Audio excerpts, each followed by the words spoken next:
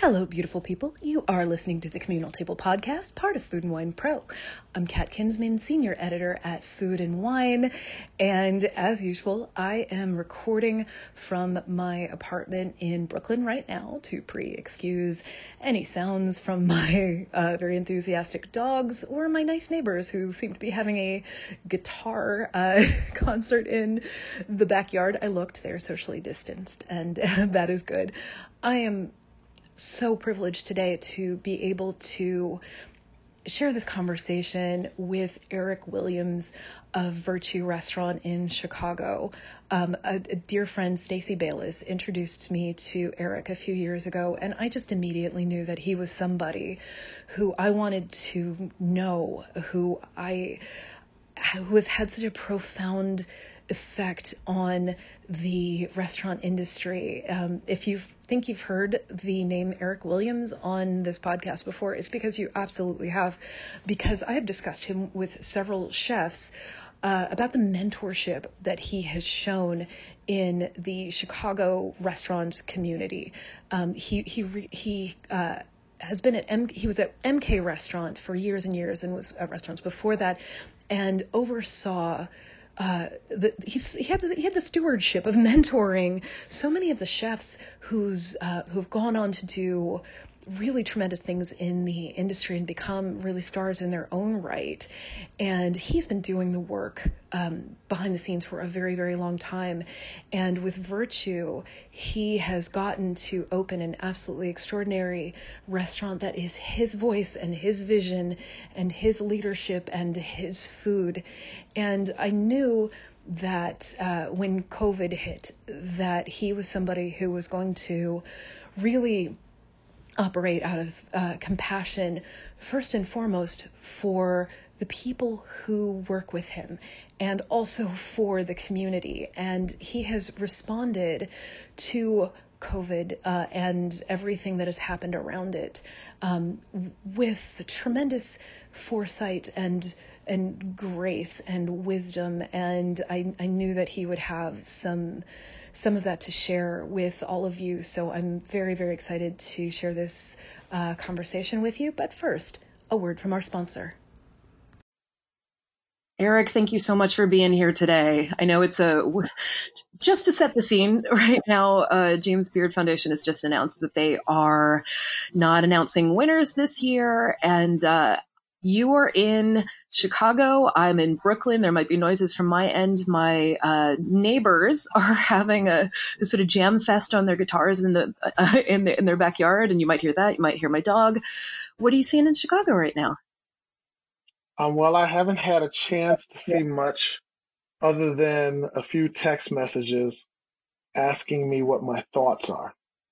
Yeah. So do you have some that you have formed in this very short time about, if we can set the scene about what just happened? So it's too soon for me to even have an emotional impact, to be perfectly honest. Yeah.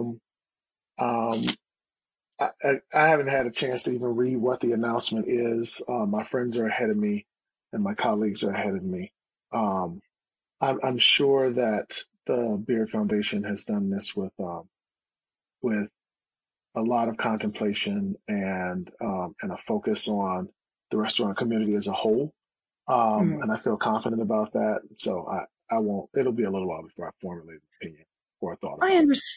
I understand that. And like, honestly, this just came out. So just to tell folks what is happening, the Beard Foundation just sent out a notice saying that they're not going to announce the rest of the winners for the James Beard Awards this year, and explain the reasoning behind it, because this has been such a grueling, taxing, trying, exhausting, horrible time for restaurants right now. And they had announced the semifinalists and I believe the finalists. And my heart is breaking for folks who have been in the industry for a really, really long time. And finally, we're going to have their chance for this. And it's not going to happen. I understand the reasoning on both sides for this, for both wanting to recognize restaurants and also for saying that this maybe now isn't the time. But when I think of you, you are not a new name to people who listen to this podcast, because several guests I've had before have talked about the fact that you have been in this industry for 30 years. Is it 30 years at this point? A little shy of 30 years. Yeah, I'm getting old. I think I'm older than you, actually. But you are a person who has mentored and got shaped and guided and taught all of these chefs who still come to you for guidance. There's this like diaspora of Chicago chefs and probably beyond who they're not going to make a move in their career without calling Eric, because you are trusted, because you have put that heart and soul in there. But until you opened your restaurant, your name wasn't on the marquee, and you've been doing this work the whole time.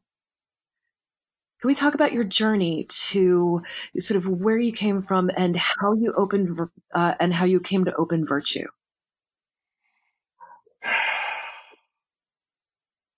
So, to start with my journey, I've been working in restaurants, gosh, at least 25 years, 2.5 decades, maybe a touch longer. What's your first job?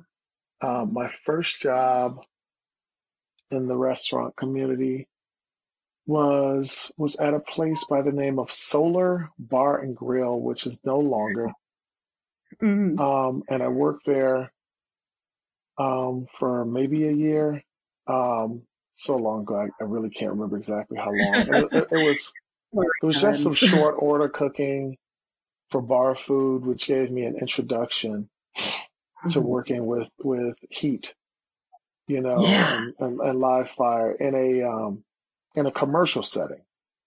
And then I went from there to the Hudson Club, which was right up the block, actually. I got laid off from Solar Bar and Grill and then went to the Hudson Club. And the Hudson Club was one of the first places to have what is taboo now, being an eclectic menu with 100 wines on tap. And it was frequented by stars like Michael Jordan and Dennis Rodman. And it was a pretty hip place to be at the time. And it served on its menu some things that were done in our wood-fired oven, a few like 10-inch pizzas. There was a wood-burning grill, and the chef was Chef Paul Larson at the time, and at some point, Chef Todd Stein was brought on as the chef de cuisine, and that is where we first met each other. I worked there. Sorry. Oh, did you just find your place in here? Did it just something about it resonate? Because you went from one restaurant to another. It did not. It did not resonate. I thought in the years that I spent between those two places that restaurants were just a means to an end. Okay. I was very much aligned with the many servers back then that were actors and actresses in waiting. I believed that my path was going to be real estate. Oh. I loved the ideal of space and design. I came from a community in Chicago by the name of Austin and another one by the name of Lawndale on Chicago's west sides. And there's a lot of divestment in those communities. And I wanted to create a sustainable practice that allowed me to acquire property, rehab those properties, imagine what they were, why the design was what it was at the time, being 80 to 100 years prior, and reconfigure what that design and format meant for modern living, And also, I wanted to, make decent money. I wanted to make a living, and I wanted to purchase properties within a 3 by 3 mile radius because my mother walks, and Mm. I was a bit of a rebellious teenager, and The heck you caused say? yeah, and I didn't get into good trouble back then. I got into the wrong kind of trouble, and so it brought a lot of joy to my heart and this ideal to be able to repurpose something that aided toward violence, and criminal activity, Hmm. because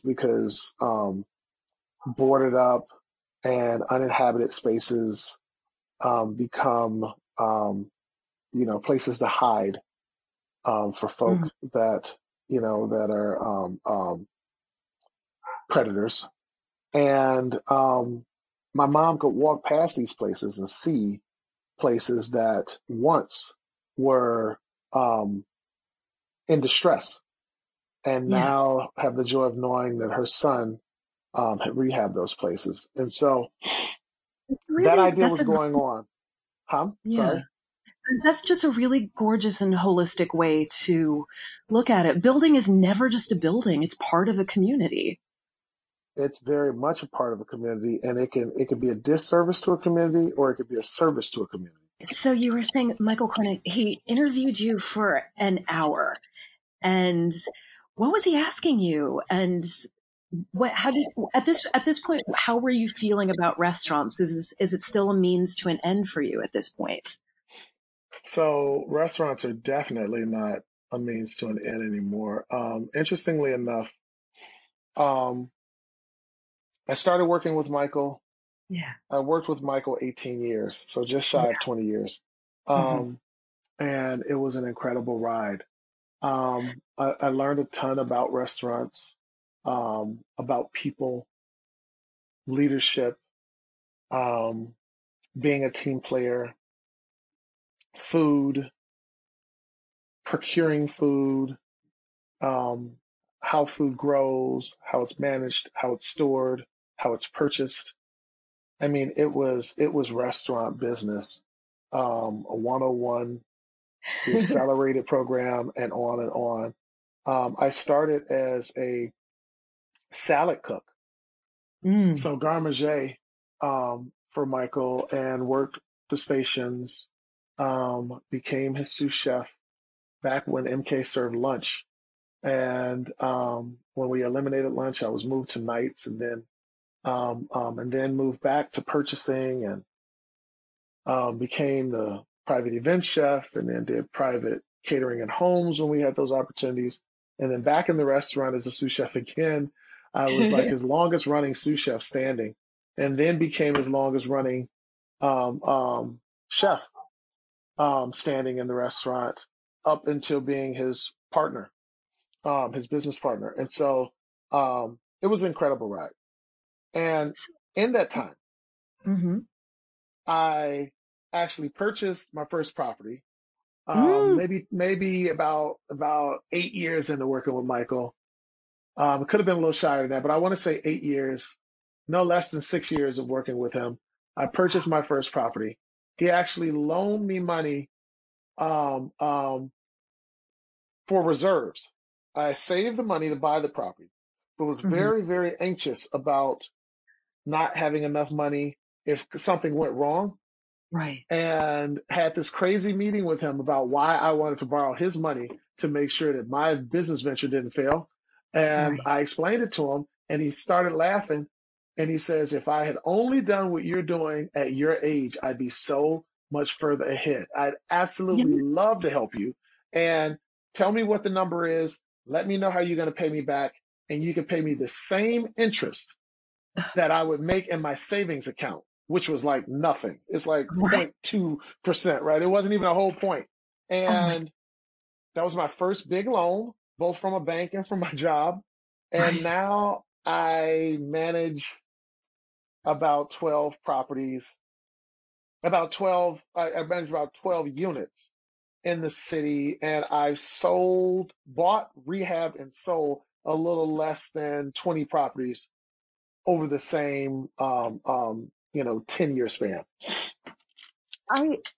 Granted, I'm in a very emotional state these days, but I started tearing up when you told me that, because it's in having that equity in property, that is everything. That is stability. That, especially in the relationship between restaurants and real estate is so intrinsic. And I feel like, young aspiring restaurateurs coming up, young cooks, they don't necessarily have that. They don't understand those fundamentals of it. And so and this is something that you've gotten from the beginning. And I also know how much of a mentor that you have been to so many chefs. Is this something that you have taught them along the way? So, okay, great. This is a great segue back in the restaurant. So, Michael taught all of us ownership. Yeah. Ownership starting with the product from the time that you put your hands on it. Yeah. Owning that responsibility of caring for something, processing something, and finishing something shortly before it got into the chef's hands and then out to the guest. Mm-hmm. That ownership of product extended to ownership of space. Yeah. We were required, as most young cooks or chefs preach about, first in, first out, conveying a message about when things got here and when they leave, what order that takes place, and also when you take the last of something. So he extended that awareness to the physical space. So if something leaked or something cracked or something chipped, we were required to report that. And not only were we required to report it, we understood how much it cost, like how much of the restaurant's revenue was going to get reinvested into that repair or replacement. And so from that space, we started building relationships with vendors, both food vendors and contractors. And so if you were inclined to be, I mean, some people, were rebellious, but I was one of those ones that, like, I wanted to build those relationships. And so then the next step, and I may not be putting this in chronological order, but the next step was how we treated those people.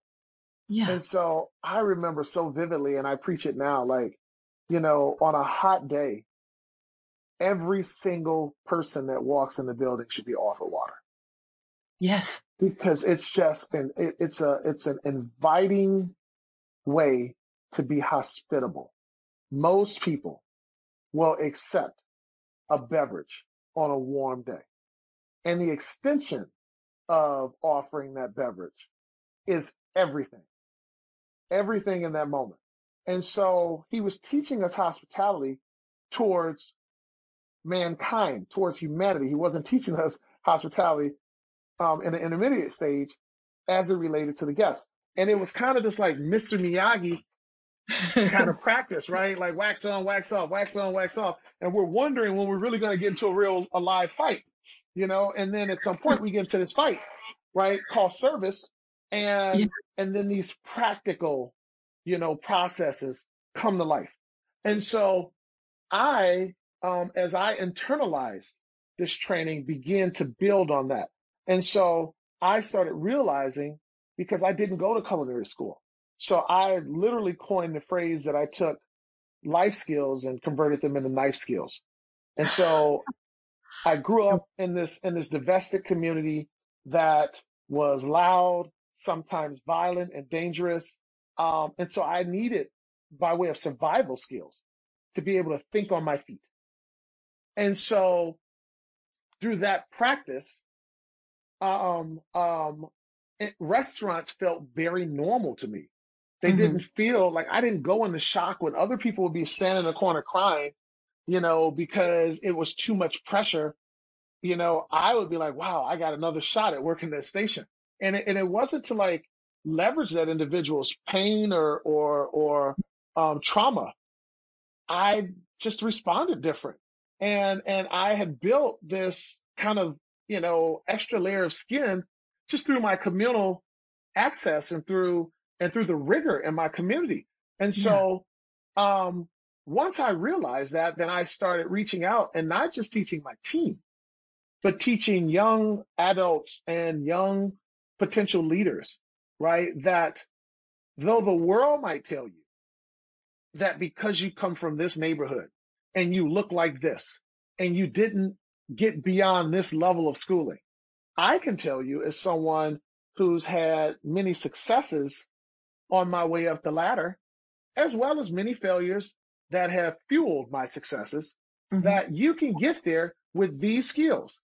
Because I would challenge any person in the boardroom to tell me that critical thinking under pressure, or thinking on your feet is not a skill set that's applicable in any think tank, in any political climate, or in any boardroom, right? And problem solving, which is a major process that happens in restaurants, many moments, not many days, right? Yeah, every second. It's part of the deal. How do you adjust? How nimble, how flexible are you, right, under pressure? And so these were all things that were built, and skill sets that were practiced in my everyday existence. Well, And what I'm, so, yeah. go, shoot. Well, what I'm seeing, or what I'm hearing here is, I wish I was seeing you. I wish I was in a room with you, and I like our face-to-face talks. But what I'm hearing from you is you're sort of approaching these buildings and people in the same way. You see a person or a building or something that people for systemic and various reasons like have devalued, and you're seeing the beauty and the worth and the potential of these people and these spaces and telling them, because sometimes you have to be told.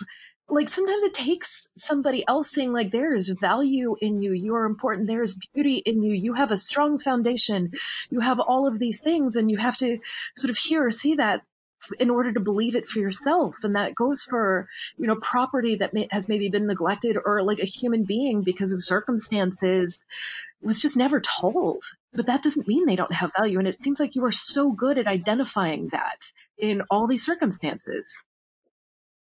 Well, thank you. I appreciate the compliment. I don't know exactly how good I am at it or not, but I do know that it's relevant.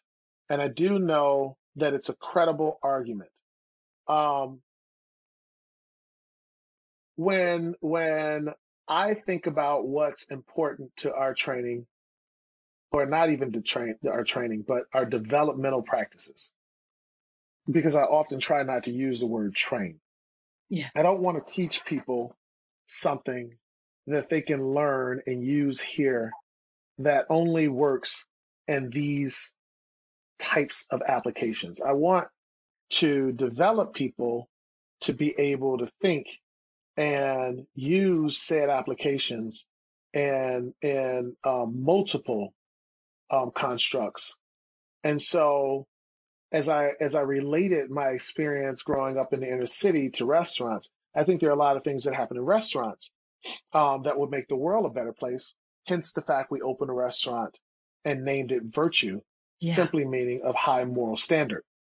And so there's this exchange that happens in my brain and in my inner being as it relates to integrity, as it relates to kindness and hospitality.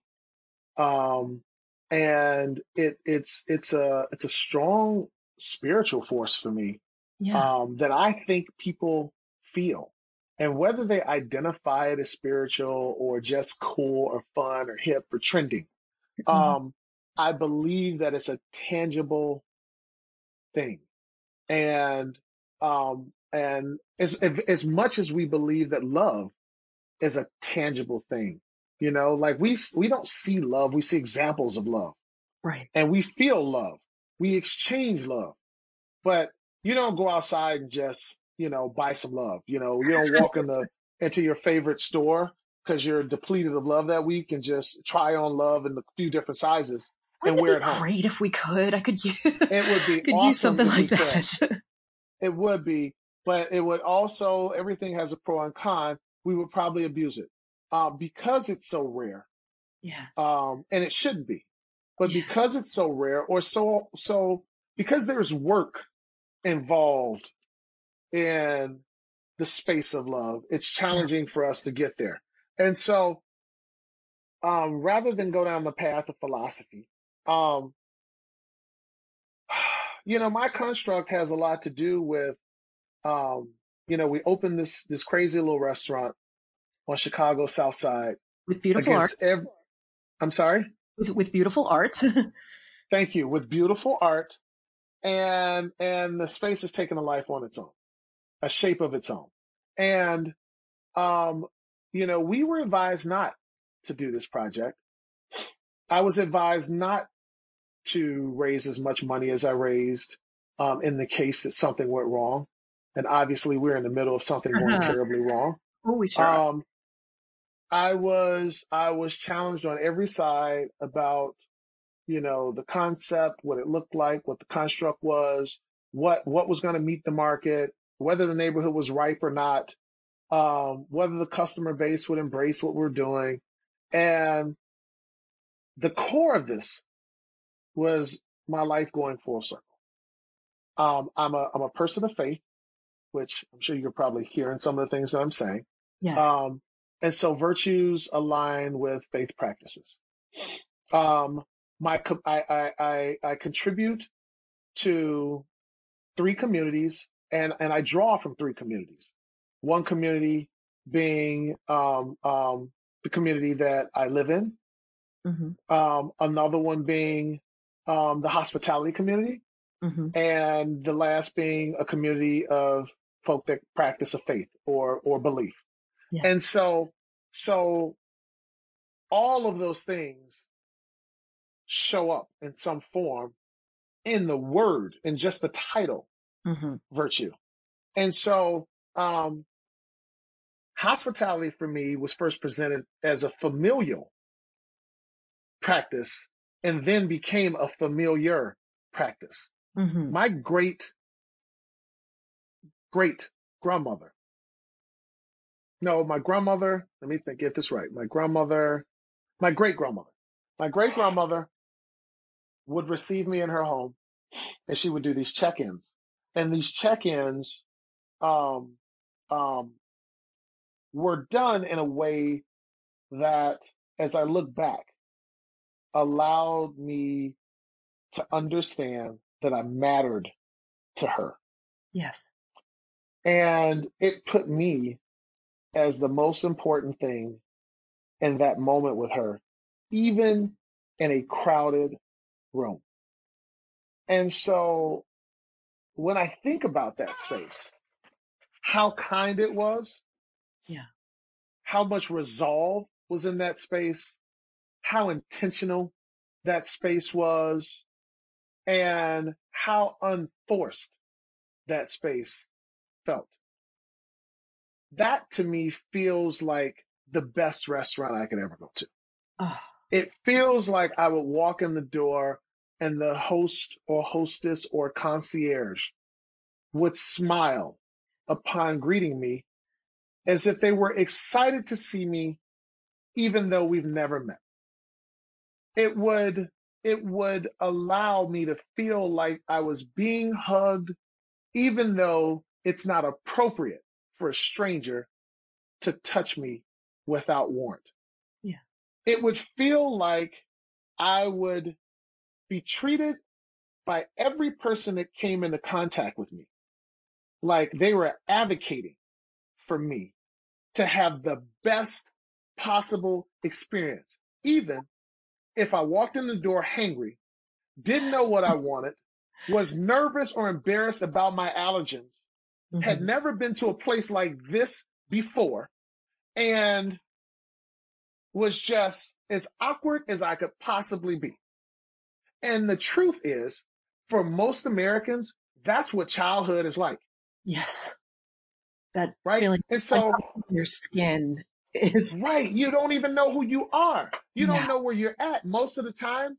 And the places that you're at are familiar, like school and home and family gatherings and amongst your friends. Every day you're trying to think about who you are and where you're at and what you want to become. And the reality is a lot of people are in their 40s and 50s still having those same experiences. And how do we embrace those experiences?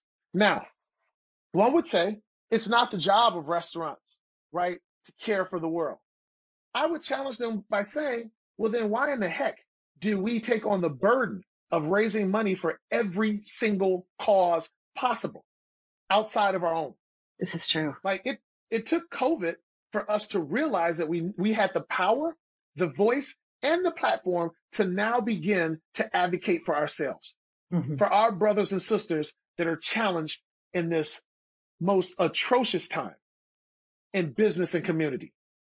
And so why wouldn't we embrace people that have chosen to travel, whether it's 2 doors away or 2 counties or 2 continents away, and they've arrived in our space? Why wouldn't we treat people like guests? And so that whole sense of ownership and hospitality in the form of a seed, my chef, my mentor, my business partner teaching me that every single person in this that walks into this building on a warm day should be offered water, translated into this thing that grew and grew and grew. And it kept absorbing more experience, and it kept reflecting on things that were more meaningful. And I said to myself, if I could open a place where I could just have the best team, i.e., some managers that I've worked with before and invested in and have invested in me, and we could then extend hospitality to a new team, develop some folks that maybe want to do something else, but need to do something, actors and actresses in waiting, real estate, professionals in waiting, mechanics in waiting, whatever they are, right? If we could just get it right with our team, it could become so rich and so infectious that it could transfer to every guest that walked in the door. And I did not expect for it to happen this soon. I thought it would be like a 5-year plan, and it caught fast. It caught so fast that as every new restaurant has glitches, makes mistakes with food when you're training people. Chefs don't catch every single error. They might say they do, but I don't know a chef that catches every single nuance that happens, especially in their beginning stages of that restaurant. Right. You can train all you want to train. You can do all you want to do. There's always a margin for human error. And so what we did is we infused, or we allowed this space for hospitality that gave people the right, that gave them permission to be empathetic and to allow forgiveness. And so we found ourselves apologizing to people who would be apologizing to us. It was the weirdest thing. I come to your table and say, I'm really, really sorry. My server just informed me that your steak is slightly over. We have another one working. We like to leave this one here, and there will be another one out in the next couple of minutes. And they would be like, oh my God, no. I'm sorry for even bringing it up. I love the steak. It's actually perfect. This is the way I like to eat my steak. But I usually order it a little less to leave room, And we're like, well, we want to let you know we got another one going, so you can enjoy half of that one, and we're going to take it away. and sometimes, sometimes people would say fine, right? And then other times people would say, no, I'm serious. I really do like my steak a little more. And so there would be this exchange, this rich exchange that allowed room versus this hard line that restaurant operators and chefs generally get, which is, I don't understand why I'm spending so much money and you guys can't figure out how to get it right, even though this is day number 10. And then on the back end, then they rant, in a moment like now, and they say, I don't understand why you guys don't train and develop more people. I don't understand why you guys wouldn't give my nephew a chance, who's a chef, classically trained and fresh out of culinary school. I don't understand why you guys take my money, but you don't do anything for the community. And all we're saying is, I don't understand why when we're training those people, you guys don't have more empathy for their mistakes, because that's your nephew I just hired, or your son or your daughter. Yeah. I mean, that's the thing. I've been thinking a lot about empathy and grace recently, and in one way, an abundance of, and another way, a lack thereof. When I see people complaining right now about any kind of sort of restaurant, perceived misstep during all of this, I think these people don't deserve restaurant food if you're going to complain. We're in the middle of a pandemic that has upended absolutely every possible system and life that we know. And so many restaurant people are struggling just to be able to have enough to eat right now. And I see entitled customers who maybe were taught along the way somehow that they should be accommodated in every single way, not extending that grace to people. And how are you coping with that? How are you coping with people right now? Actually, let's go back to, like, what is your restaurant doing right now to cope with COVID?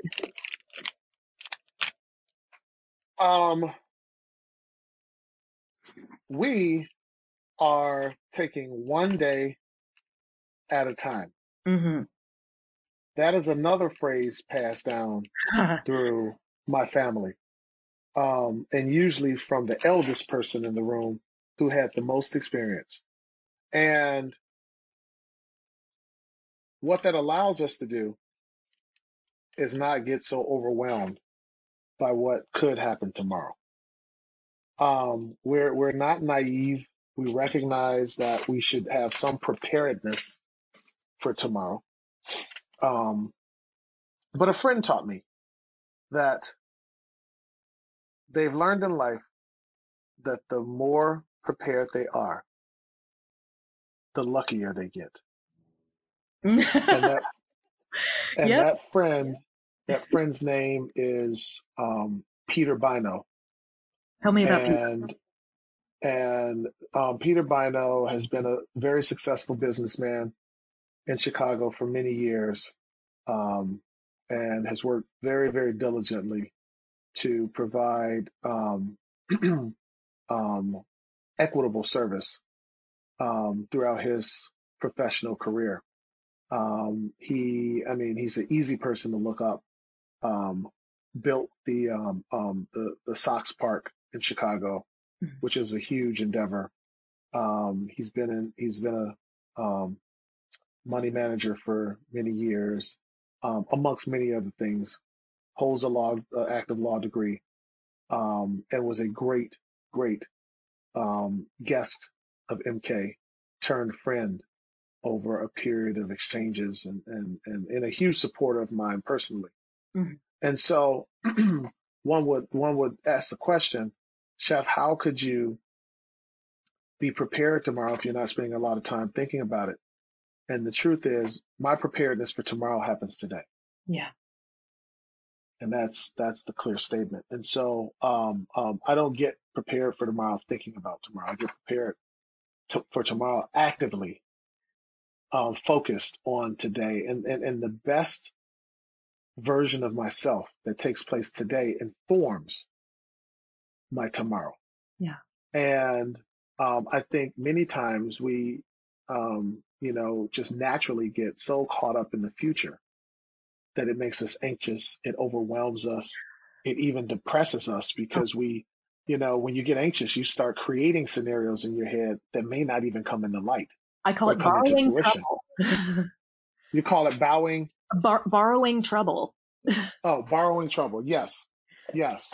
And so, so that's how we've operated. And we also operate under a really kind of corny way. in the restaurant. Bring it. So we take the model of the ant. Yeah. So ants prepare for the worst possible scenario every day that they're in existence. Yeah. And interestingly enough, I've yet to hear that we are losing the population of ants. They can be a very invasive species. Like you get one ant in your house, you look up, you got 1,000. Yep. And they're not as bad as like cockroaches, Right. but they are very annoying, like mosquitoes. Yeah. They're just serving their queen. But yeah, or maybe even not even mosquitoes, maybe like spiders, because spiders, like house spiders don't really bite. Yeah. But they definitely leave a trail. Oh, and the trail of ants is other ants, and so they populate you.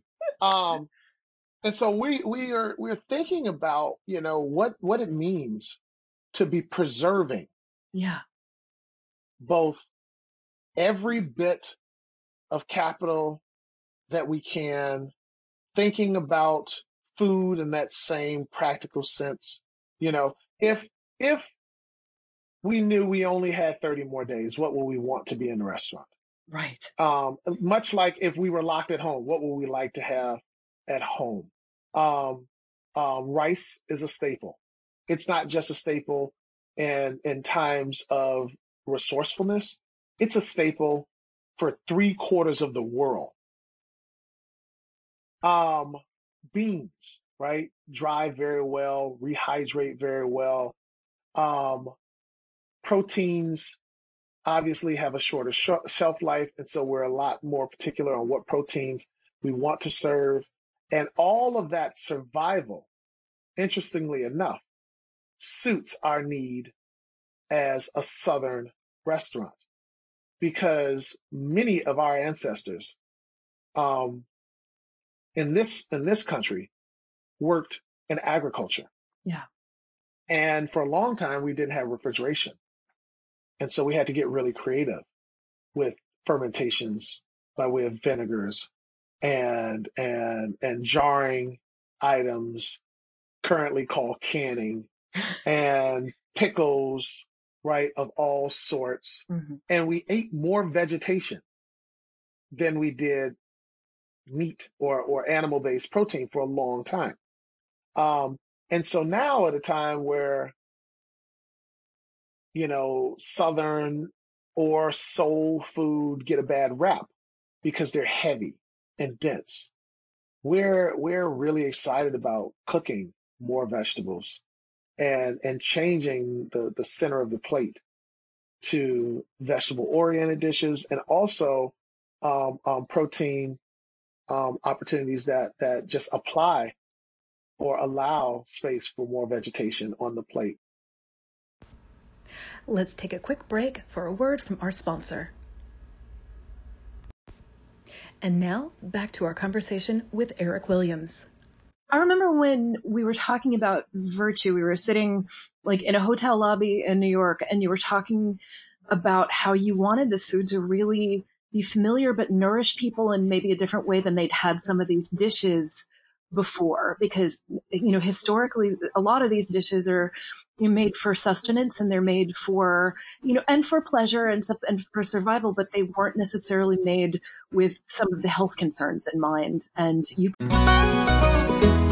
Hey everyone, I'm Sid Evans, editor-in-chief of Southern Living and host of Biscuits and Jam. Since 2020, I've been interviewing musicians, chefs, authors, and other Southern icons about their family traditions, their faith, their favorite meals, and of course, what it means to be Southern. And I'm excited to announce Season 5 of our award-winning podcast. Join me every Tuesday for new conversations with some of the most interesting and influential Southerners around. Be sure to follow Biscuits and Jam wherever you get your podcasts. You can also find us online at southernliving.com/biscuitsandjam.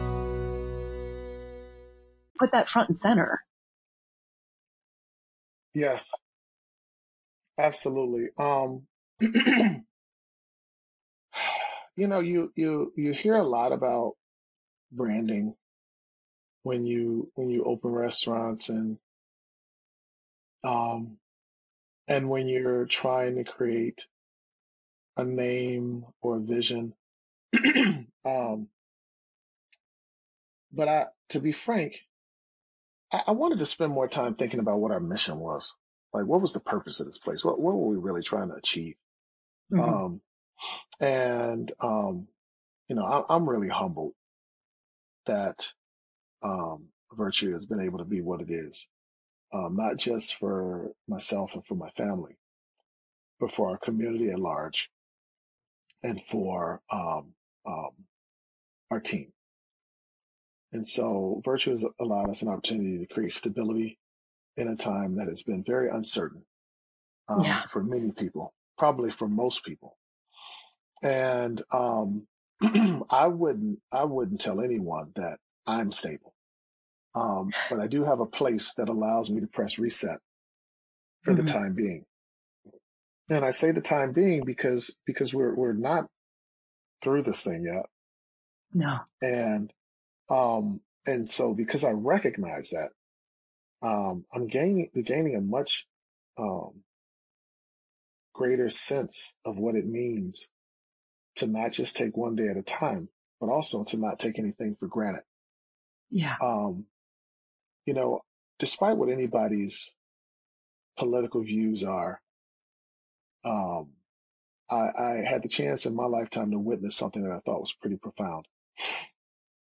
And it was when President Obama got sworn in for a second term, and Mm-hmm. he walked off of the stage, and it looks like there's a corridor or a tunnel that you enter into um, before you disappear to the public. Mm-hmm. And he grabbed his family and said, "Wait a minute, let's turn around and look at this. Oh, We're never going to see this again." And so it wasn't he wouldn't get a chance to exit the stage again. He may have had the honor of sitting behind another president, but he would never mm-hmm. see it again as the president. Yeah. And I wouldn't shun anybody that's open restaurants. I wouldn't tell anybody that I got it all figured out. But from that experience and from that opportunity to hear that and witness that, Mm-hmm. we're entering into our space every day, understanding we may not ever see this space the way that we got a chance to see it that day. Yeah. And so we are enjoying the space, interestingly enough, more than we would during what we would have considered ordinary or regular times. We're not Mm-hmm. missing the opportunity to engage one another. We're pushing hard to make sure that the morale is up and that people understand that we consider this place safe space. Yeah. We have had our team commit to one another by way of wearing masks when they are out of the building, when they have company at their house, in their engagements. And I'm not walking around looking through anyone's keyhole trying to figure out what they do when they're at home. Right. But if you walk in this building without a mask on and you're one of our team members, everybody gets uncomfortable right away, and they make you know it, because that's Yeah. the indicator that you've breached the agreement. Yeah. And though we wear masks in the building 99% of the time, 95% of the time, there are times when I take mine off because I'm tasting food a lot. And Mm-hmm. and it's just very challenging to go up and down, up and down, up and down, up and down. And it's a risk. Yeah. I don't handle food. Um, um, and my chef de cuisine, Damar Brown, has been doing the majority of the expediting alongside my pastry chef, and they Mm-hmm. are really, really great. And so they have been really leading the charge and allowing me to have moments like this where I can freely talk about what we do and engage. Um, and I tend to do most of my work these days behind the scenes, Mm-hmm. and allow them kind of take the forefront. But that being stated, we get here every day, we work hard in spite of all that's challenging us, and that work has a reward at the end of each day, knowing that we've survived another day, that we did the best possible job that we could. And when we fall short, it informs, again, our tomorrows and allows us to work harder, the next day. And we do that with one another. We do it as a team. Yeah. And there's something about that component that, it reminds you that you're not alone. It fights the things in our minds and in our souls that challenge our very being. And it reminds everyone on our team that they matter. Yeah. Reminds me every day that I matter. Because if I don't matter to anybody outside this building, if I don't matter to anyone that takes another interview or that walks past me on the street, I matter to these guys. And they prove that by showing up and showing up not for me, but for the team, and the community has been so great to us. I mean, like, I just can't even go down that path because it's so emotional. We can go there. Absolutely. Yeah. I was going to say, like, here's the thing about a pandemic. Our lives are in each other's hands. I mean, I just, this, I hadn't talked about it on the podcast yet. I lost my mother to COVID less than 2 weeks ago. And she was, in a nursing home in South Carolina, on lockdown since March. And the action of some stranger out there let the virus get into her nursing home and she died. And that's the thing. It's like we all have to care for each other. And the pandemic drives it home that, we are, I don't know how to articulate this. I'm not super articulate right now, in my grief, but, there are caretaking measures that all of us just have to take to make sure everybody is safe, whether that is wearing a mask, whether that is standing up for Black Lives Matter, whether it is, publicly living and showing your values and your virtues. It's such an important thing. And I think the thing I love so much about what you've created at Virtue, it is such a public statement of your caretaking of one another. And the fact that you started with your own people, you kept your people safe during this. You kept their money safe. You kept their health safe. And I'd love to talk about how you managed to do that, how you managed to, ensure you hired people back. You got the money there. How can you talk about some of the process of that and some of those caretaking measures? So I'm happy to talk about it, but I have to be 100% candid. We feel very fortunate and we're humbled by that fortune. But the truth is our space is not small. We've got about 4,000 square feet of restaurant. Wow. And that does not include space for storage in our basement. We took a chance on taking on that much space. There's something to be said about having smaller spaces. Pre-COVID, they have a different energy. They're always kind of bustling. You have to turn a few more times if that's what you're trying to do. Or if you're, ultra fine dining, you don't have to turn. In this particular scenario, we just, we lucked up by having more space. So that allows us, to take in a few more people.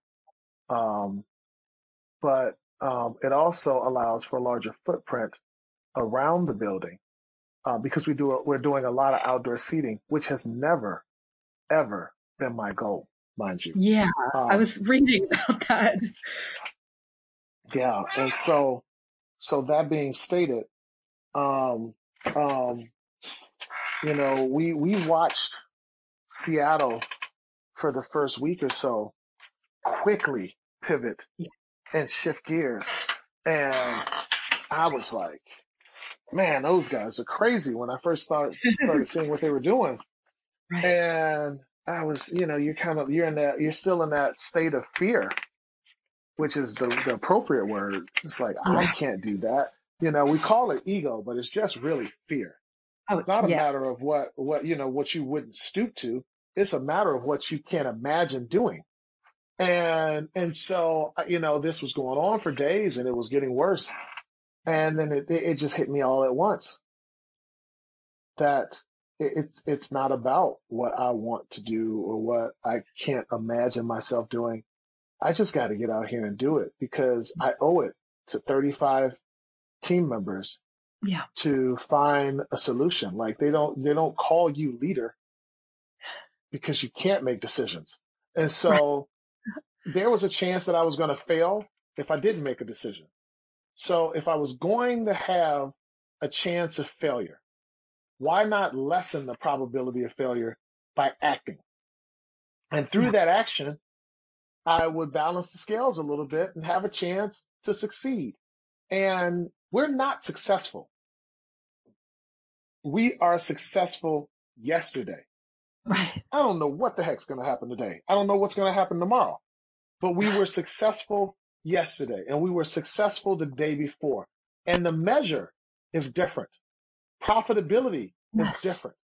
When we opened during shelter in place, then my business partner and I took a couple of days, crunched the numbers, figured out reassessed what our break even would be, and said, we got to do this so that folk have some savings. Yeah. Then we found out, we just thought that was the right thing to do. Okay. We found out 7 days into it that unemployment was overwhelmed in Illinois.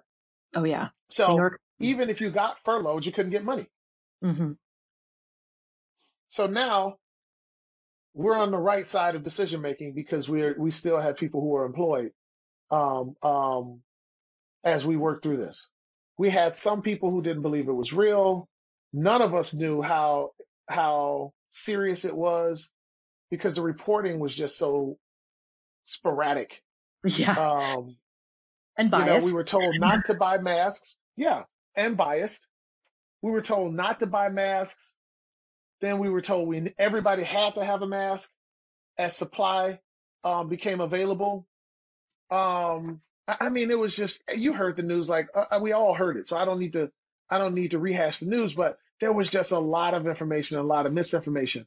And so what the space allowed us to do is show up to a place, present our wares every day, and lean on one another. We leaned on one another as it related to venting, as it related to our fears, as it related to sharing information, as it related to our frustrations, sometimes our rage, our concerns, our bright ideas. And we were able to work through that in a way that felt healthy to us. I don't know if that works for anybody else. It worked for us.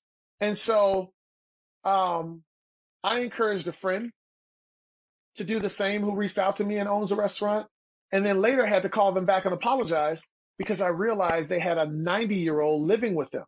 Mm. And I was like, I am so sorry. Like and let me just tell you, I was pretty convincing when I was talking to that person about the importance for chefs to stand up right now. If we don't stand up now, when are we going to stand up? And then later I had to think about all the other variables. I have the benefit of working and then going home to my wife and my child being the one person who we were the most concerned about,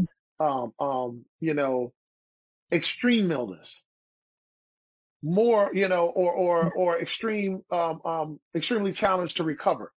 But I wasn't so worried about my wife. My wife and I had talked about it.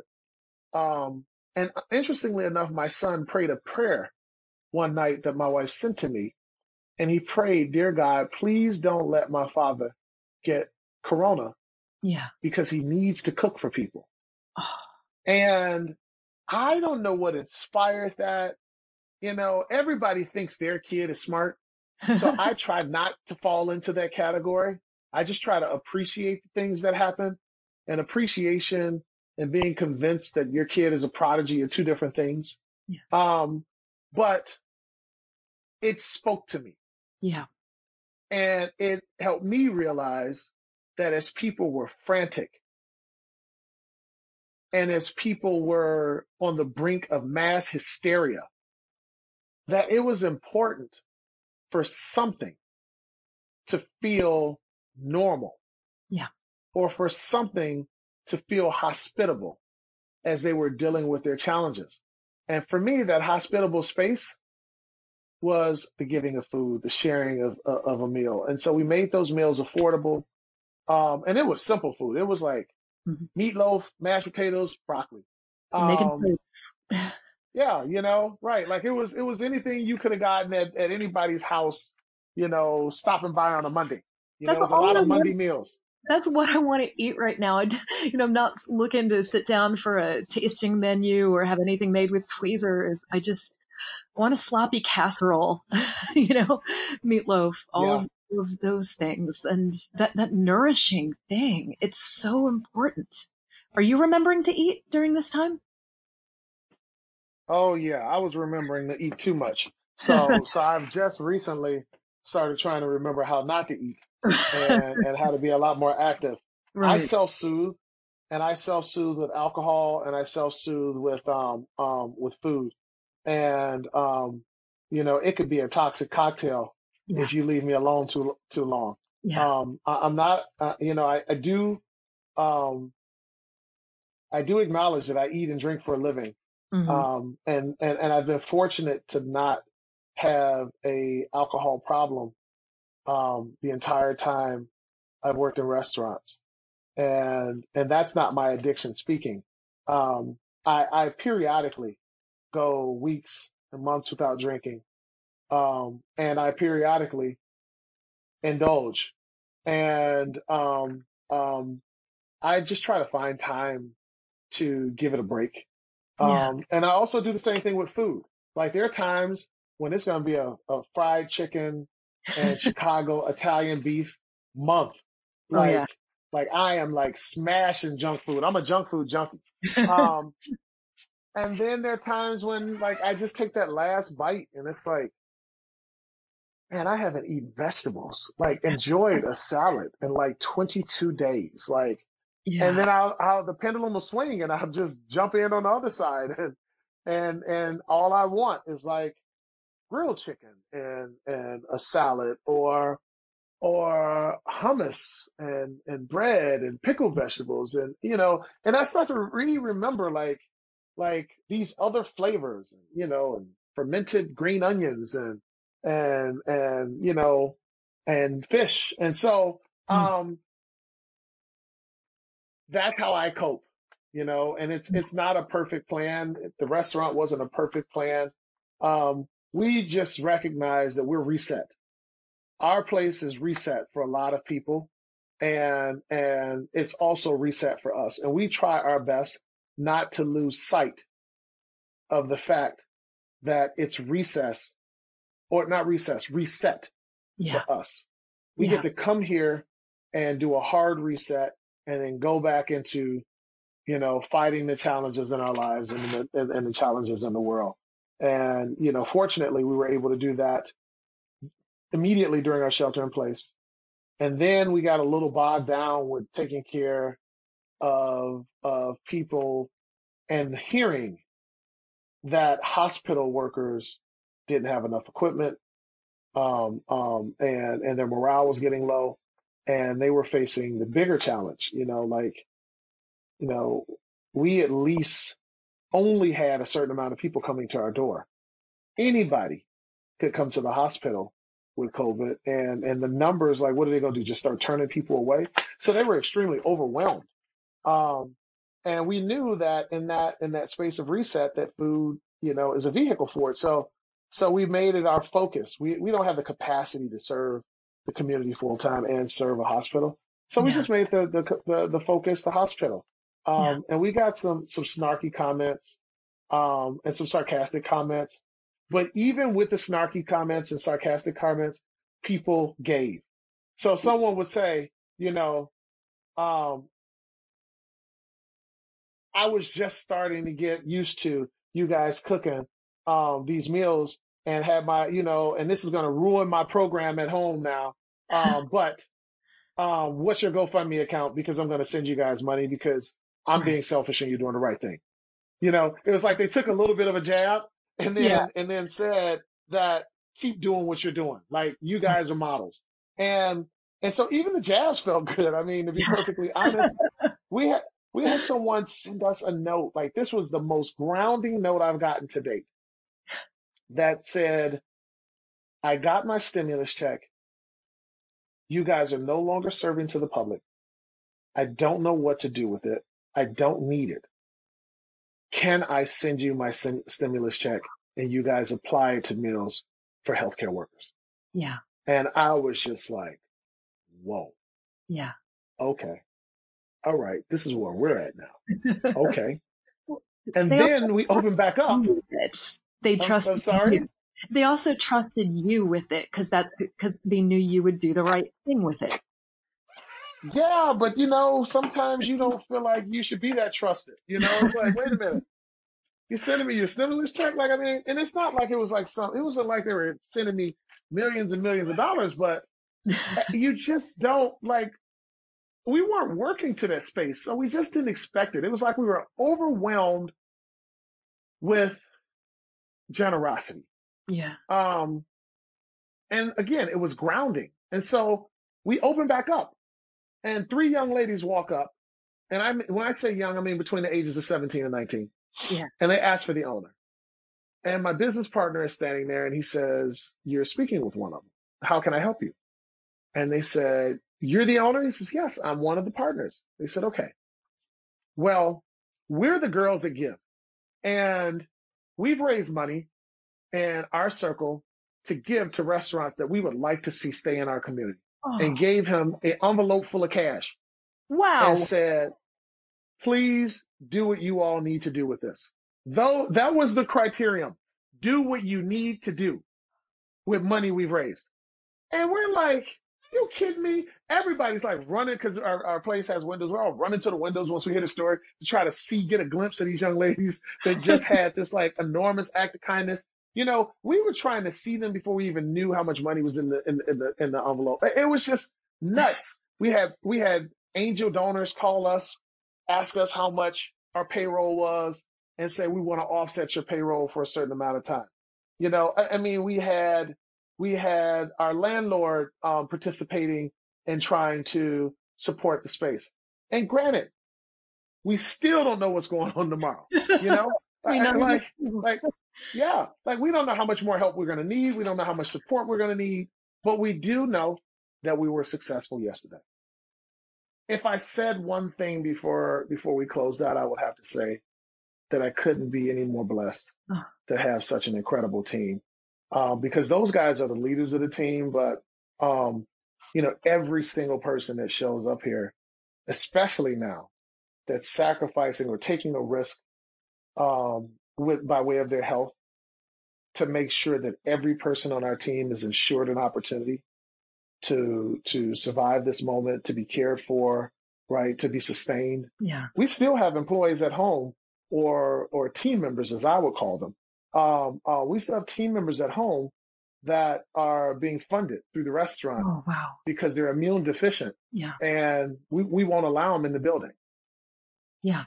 And it takes a different kind of person to work every day for someone that they don't know well enough to call them next to kin. But we fight for our team. I mean, and it's important to us. And again, this is our safe space. And this is where we press reset. Eric, you're blessed by them, and I'm blessed to have you in my life, and the industry is blessed to have you in it. And I know you have a busy restaurant to run, and I couldn't be more grateful for your time and for your words, and just thank you for being you. Thank you so much to our guest today, Eric Williams, and I really hope that everybody gets to experience, once this is all over, because I know this has to get to a point when it's over, I hope you really get to experience that hospitality and generosity and kindness of Eric and of Virtue in person. I mean, he is such a special person, personally, professionally, and to the industry. He's pretty humble about a lot of things, but the people who I hear talking about him have expressed his tremendous impact on their personal lives, on their restaurant lives, on the industry as a whole. I'm pretty heartbroken that that he is not able to, as we were talking about at the top of the podcast, experience that moment in the spotlight with the James Beard Awards. He was nominated for Best Chef Great Lakes, and to my mind, he's so deserving of that and so much more. But I really hope you get to sit down and have some of his food and get to meet this really incredible man. And in the notes for this, we will have all of his handles and how to find him and get in touch with him. So this podcast is part of Food and Wine Pro, as I mentioned at the beginning, and it's a really, to me, important part of what Food and Wine does. It's a section of the site. It is this podcast. It is a part of the magazine, and it is, once we resume having in-person events, it is a big part of that too, because we realize the restaurant industry is going through really unprecedented times right now, and it's moment to moment who is going to survive this, and who's going to be back in business, who's going to make it through, how it's going to look when this is over. And everybody is really they're just trying to keep their heads above water, and we really wanted to be open and share the stories behind that and share the humanity behind it. And you can find a lot of those conversations at Food and Wine Pro. So that's foodandwine.com/FWPro. And while you're there, if you can sign up for the newsletter, we make it easy for you. We try to, at least. Our editor-in-chief, Hunter Lewis, writes a fantastic newsletter every week. And it's backed up by our incredible associate restaurant editor, Osep Babur, who she is the mastermind behind getting together so much of the news you need to know from the industry this week. And I, usually list the latest podcasts and stuff. So we try to compile some words of wisdom from folks in the industry and from our own Kelsey Youngman in the Test Kitchen, who is a certified meditation instructor. We include the wisdom that she has shared with us at our Monday morning meetings and sets the tone for the week ahead. And if you subscribe to this, it comes to your inbox on Fridays, and it's just right there for you.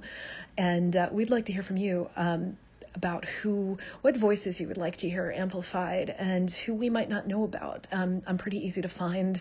I'm kat.kinsman@foodandwine.com. I'm on Twitter @kittenwithawhip, and really just let us know who you think really deserves to have a spotlight shown on them, and we will do our best to get in touch with them. And it's really important work to me right now and to our entire Food and Wine team.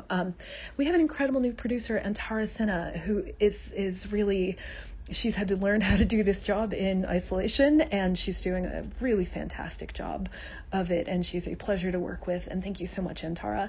And on a personal note, you probably heard me mention in the podcast that I lost my mother to COVID in the last week and a half. And, the Food and Wine team has shown me tremendous grace in letting me, do what I need to do. They sent, in lieu of flowers, they sent a box of vegetables to my house, which is just the kindest possible thing. It's hard to feed yourself during times like this, and especially absent all of the usual rituals that people get to participate in when you are mourning the loss of somebody close to you. And I'm saying all this to beg you, really, wear a mask, take care of the people around you, do what you can to keep other people safe and healthy. My mother didn't have a choice in the matter. She was in a nursing home on lockdown in South Carolina, and it was brought into her, and she, and she paid the price, and people in our family are paying the price, and the people we love are paying the price for that too. And it might seem like a thing you don't want to do, wearing a mask or taking some of these precautions, or maybe not getting together for big group gatherings right now, all of that, but please do it. It really has a human cost to it, and the sooner that we can all put that care out there, the sooner we can all get back to some semblance of life and get back to restaurants and whatever the new and beautiful incarnation of them is going to be. We all love restaurants. This is why you're listening to this podcast, and this is why I do the job I do. And it's really important. And most importantly, take good care of yourself. Until the next time.